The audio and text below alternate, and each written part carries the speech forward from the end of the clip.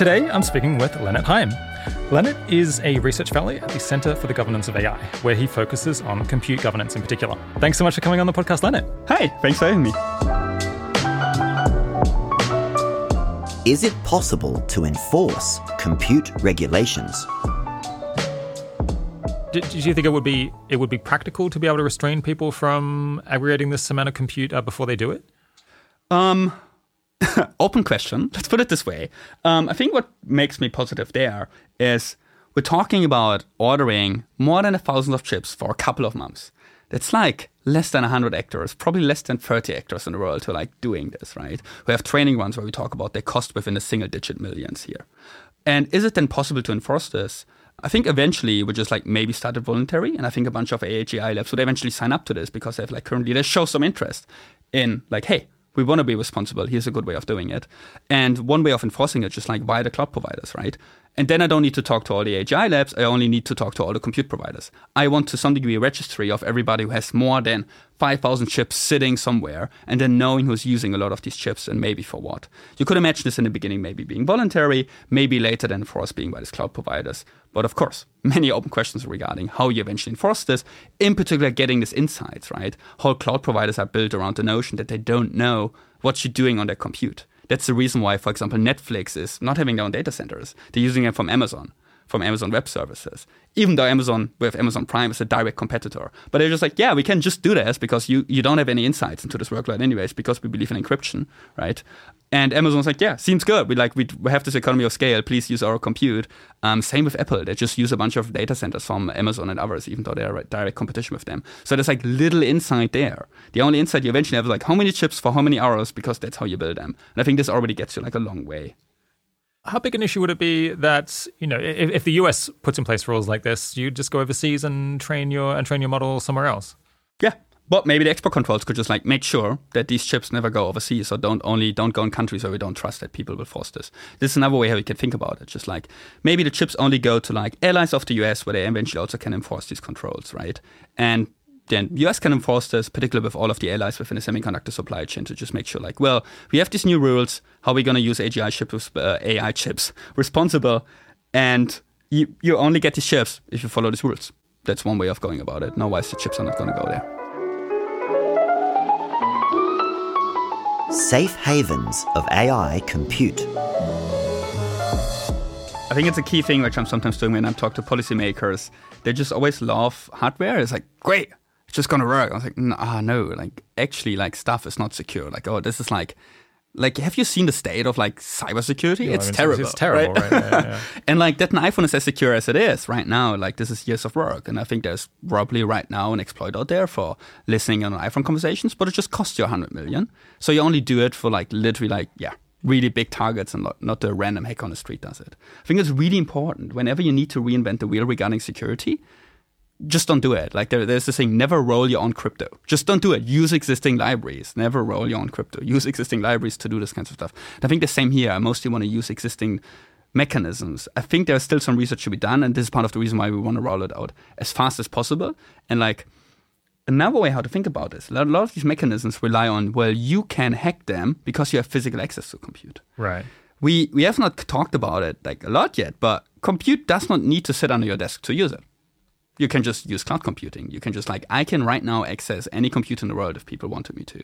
So, and this is maybe useful. If I implement something which is in hardware and you need to physically tamper with the hardware, you can't. You're only accessing it virtually, right? And even if you would tamper with it via software, guess what? After your rental contract runs out, we're just going to reset the whole hardware. We refresh the firmware. We check, like we have some integrity checks, and then here we go. Here we are again. So maybe to build on top of this is we previously talked about the semiconductor supply chain. People should think about the compute supply chain, which goes one step further. At some point, your chips go somewhere. And the chips, most of the time, sit in large data centers owned by big cloud providers, right? So like we definitely see most AI labs right now are either a cloud provider or they partner with a cloud provider.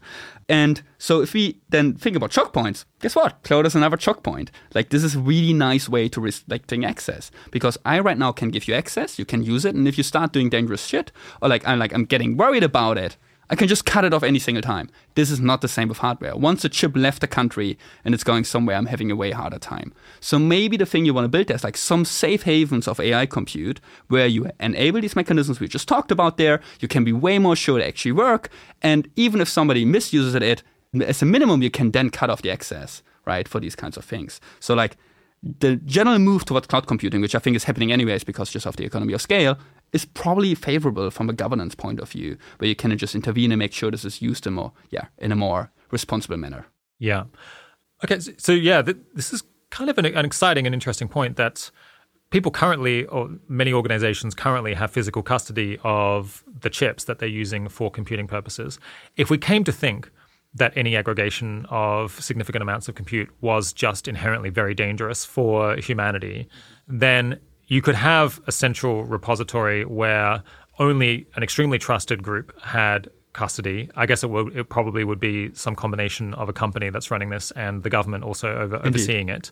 I suppose, as you might get with, private contractors who are producing nuclear missiles or something like that. Yeah. And then you could basically provide compute to everyone who wants it. And I suppose for civil liberties reasons, you would maybe want to have some restrictions on the amount of oversight that you're getting. But you'd have some balancing act here between wanting to not intervene on what people can do on computers, but also needing to monitor to detect dangerous things that could be quite a challenging balancing act. But basically, it is in principle possible in the long term to prevent large numbers of groups from having physical custody of enormous numbers of chips because, and indeed it might be more economical for most people, for most good actors, to not have physical custody anyway. They would rather do it through a cloud computing provider, which then creates a very clear node where probably these hardware-enabled mechanisms really could flourish because it would be so much harder to tamper with them. Yeah. Maybe you don't even need them there because you just have like somebody who's running it. But we definitely see like a strong pivot towards the cloud, right? Yeah. And now AI Lab is having the AI servers they eventually need in a basement to run these systems. They're sitting elsewhere. They're sitting somewhere close to a bunch of power, a bunch of water to run these systems. And if you could just make these facilities more secure and run them responsible, I think this might be just like a pretty exciting point to go to. You could even think about the most extreme example as a compute bank, right? We had a similar idea with nuclear fuel. Let's just build a nuclear fuel bank, and here we just have a compute bank. There's like a bunch of data centers in the world. We manage them internationally via a new agency, and it's just like we manage access to this. And maybe again here, we mostly want to then talk about the frontier AI systems, like the big systems. You eventually then just like, want to make sure are developed in a responsible and safe manner there. Are we doomed to become irrelevant? So, what are we going to do?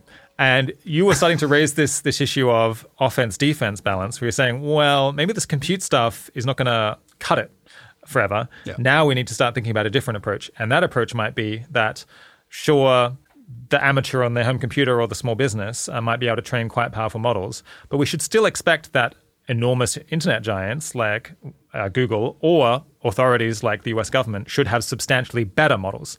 Even if it's impressive what I can access on my home computer, there's no way that I'm going to have access to the best by any stretch of the imagination. So how might we make things safer on a more sustainable basis?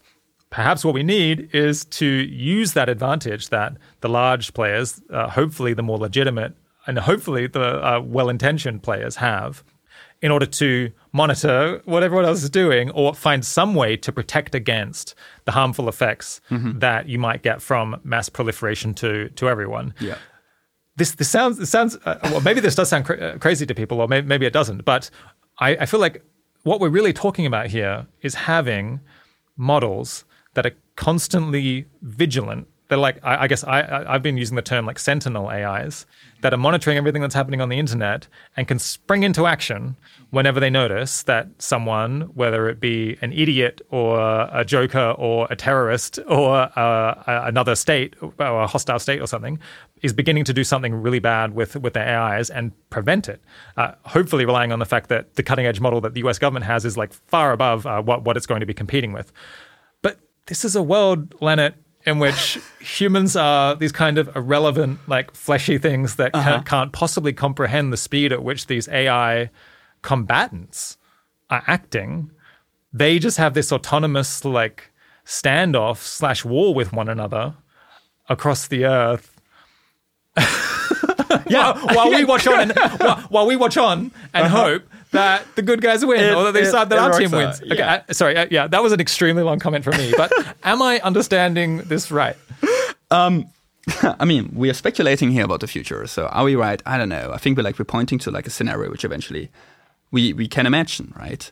And I'm having a hard time telling you the exact answers to just like particularly with just like AI governance, or my research is like stop access for forever or something. I think that's like a really high burden to eventually to fulfill. What I'm just pointing out to is like, well, we have this access effect, but we need to think about the defensive capabilities here. In particular, if you think about regulating the frontier. And I think this is part of what makes me a bit more optimistic. Maybe you've just described one scenario as like, well, we have like these AI defender systems and fighting, and they're just doing everything. Yeah, maybe this works well, and we can just enjoy each other, right? And like having a good time, and it seems great.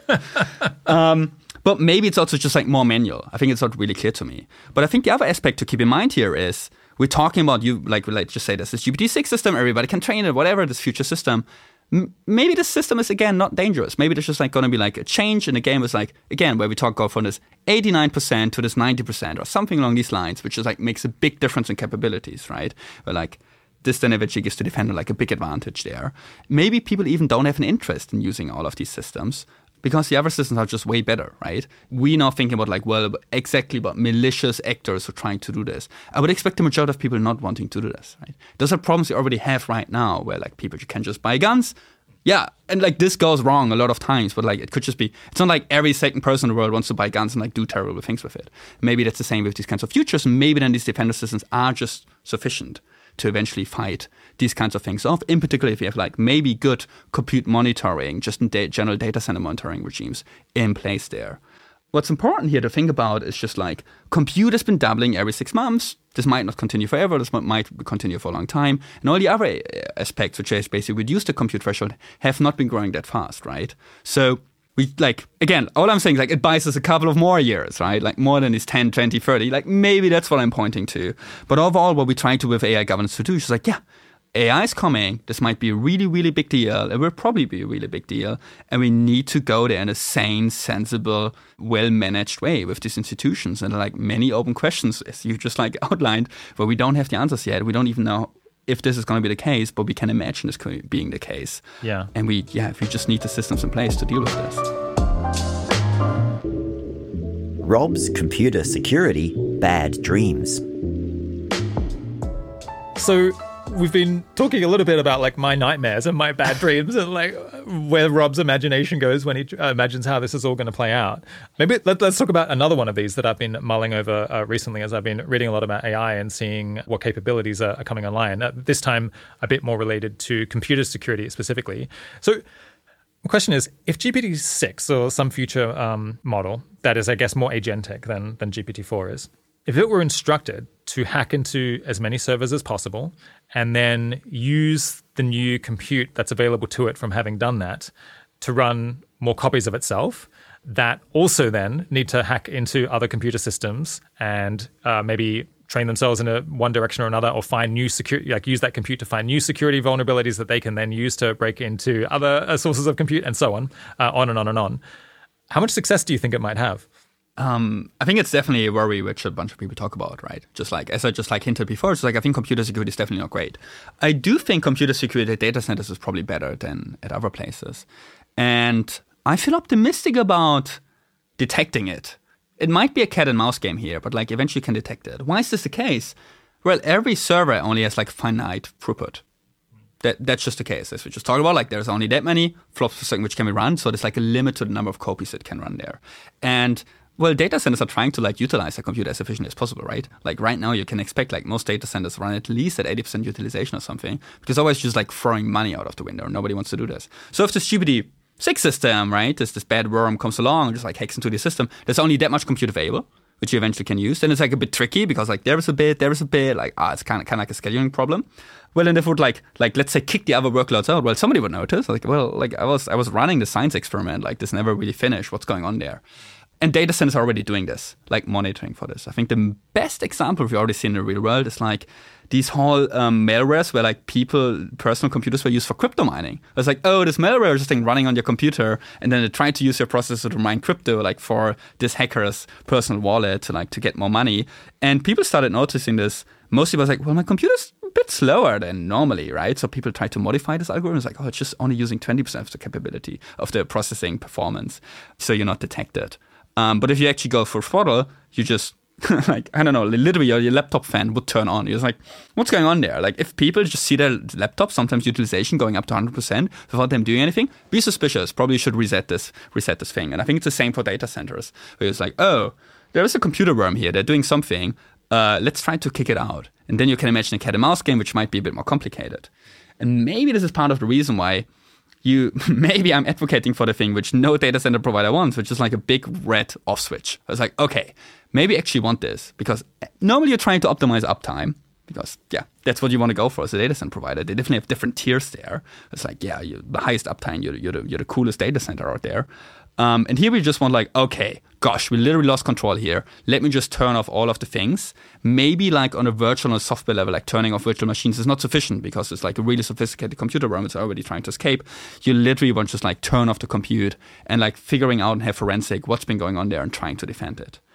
What we eventually exploit there is existing security bugs and holes, and usually we fix them if we just figure out what they are. This takes a little bit of time, but at least compared to AI systems, we have some clue. We at least develop these systems and like in a way how we understand them, so we can try to fix it. Yeah, just to add a bit more color to this scenario, I think I probably misspoke when I said if GPT-6 were instructed to do this, because it would be much more sensible to have a model that's extremely specialized at hacking into all kinds of computer systems, which is a much narrower task than being able to deal with any input and output of language whatsoever. So it probably would be quite specialized. Why do we need such small transistors? One thing I don't quite understand is a chip on a phone, you really need it to be very small, to have a lot of transistors in a tiny amount of space and to use very little power. But if you're running a supercomputer, you don't really care about the physical footprint that much. You can stick it out of town, you can stick it in a basement, you can spread it out. So why, if you're trying to create a lot of compute in order to train these models, why do you need the transistors to be so small? Why can't you just make them bigger, but just make a hell of a lot of them? Yeah, so smaller transistors are just more energy efficient. So basically, if we go back, basically the flop per watt, right, goes down over time. And just like energy costs are just a big part of the cost. It's just like this enables you to just like eventually go cheaper. And you cannot just like make these chips go faster because you produce less heat. Cooling is a big thing when we talk about chips. The reason why your smartphone is like running not that fast is just like, well, it's only passively cooled, right? And this like, eventually takes a big hit to the performance there. And another thing to think about there is, well, when we then have all of these chips and we want to hook them up, it just matters how long the cables are. We're not talking about like hooking something up to like, I don't know, like to do your home internet connection for 1 gigabit or something. We're talking about just like, we want high interconnect bandwidth, we want high bandwidth zones. We literally want these things as close as possible to each other. And there are just limits to like how long you can run these cables. This is part of the reason why people are really interested in like optical fiber, because, well, you don't have that much loss over longer cables, right? But then you have like all of these other notions, like, well, you need to turn the optical signal into electronic signal. Just like it's an ongoing research domain, but people are definitely interested in this, just like building a bigger footprint there, because then you also have like less heat per area. Like this whole notion about data centers, like really important to think about, also from a governance angle. I think that's like a big topic in the future. People, should think carefully about this and see what we can do there, and also just how we can detect it. It's like if we talk about advanced AI systems, we're not talking about your GPU at home. We're talking about supercomputers. We're talking about facilities, like AI production labs, whatever you want to call them. And there's like lots to learn there.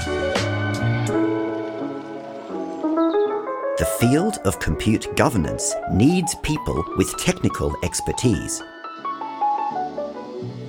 For compute governance, we definitely need more technical expertise. I think that's just a big thing. I think that's also like the biggest part where I've been able to contribute, just like as somebody who's just like, study this like computer engineering a bit and just like have some idea how like the stack eventually works. Within compute governance, we have like really technical questions where you can just like, it's like pretty similar to doing a PhD with just like, what do you actually work on important stuff. And then we also have like the whole strategy and policy aspect, which is like maybe more across the stairs. On the technical questions, I think we've pointed out a bunch of them during this conversation. It's like, here's a bunch of things. What about proof of learning, proof of non-learning? How can we have like certain assurances? Which mechanisms can we apply? How can we make data centers more safe? How can we defend against all these cyber things we've just discussed? There's like a whole notion of things you can do there. And also there's some questions where we need like computer engineers on. There's some questions which are more like software engineering type. And a bunch of them is like overlap from information security. How can you make these systems safe and secure? Also, if you implement these mechanisms. And I think a bunch of stuff is also just like cryptography, just like people think about these proofs of learning and all these aspects there. Like, so yeah, software engineers, hardware engineers, everybody across the stack feel encouraged to work on this kind of thing. The general notion which I'm trying to get across, like up a year ago, I think people were not really aware of AI governance. Like a lot of technical folks were like, oh, surely I'm just going to try to align these systems. I'm like, sure, this seems great. I'm counting on you guys. I need you. But there's also this whole AI governance angle, and we're just lacking technical talent. This is the case in think tanks. This is the case in governments. This is the case in like within the labs, within their governance teams. There's just like a deep need for these kinds of people, and they can contribute like a lot, in particular if you have expertise in these kinds of things. You just always need to like figure out like, okay, what can I contribute? Maybe become a bit agnostic about your field or something. Like if you've been previously a compiler engineer, sorry, you're not gonna engineer compilers. That's not gonna be the thing. But you learn some things. You know how you go from software to hardware. You might be able to contribute. I think, for example, a compiler engineer right now and others across the stack could just help right now, for example, with chip export controls, like figuring out better ideas and better strategies there. So like variety of things, but like I'm just all for technical people considering governance, and this is to a large extent also a personal fit consideration, right? And like if you like more like the people person, sure, go into policy, you're gonna talk to a lot of folks. If you're more like of the researchy person, you want to be alone, sure, you cannot just do like deep down research there. You're not gonna solve the alignment problem itself, but you're gonna invent mechanisms which just like enable us to coordinate and buy us more time, like to like make this whole AI thing like in a safe and sane way.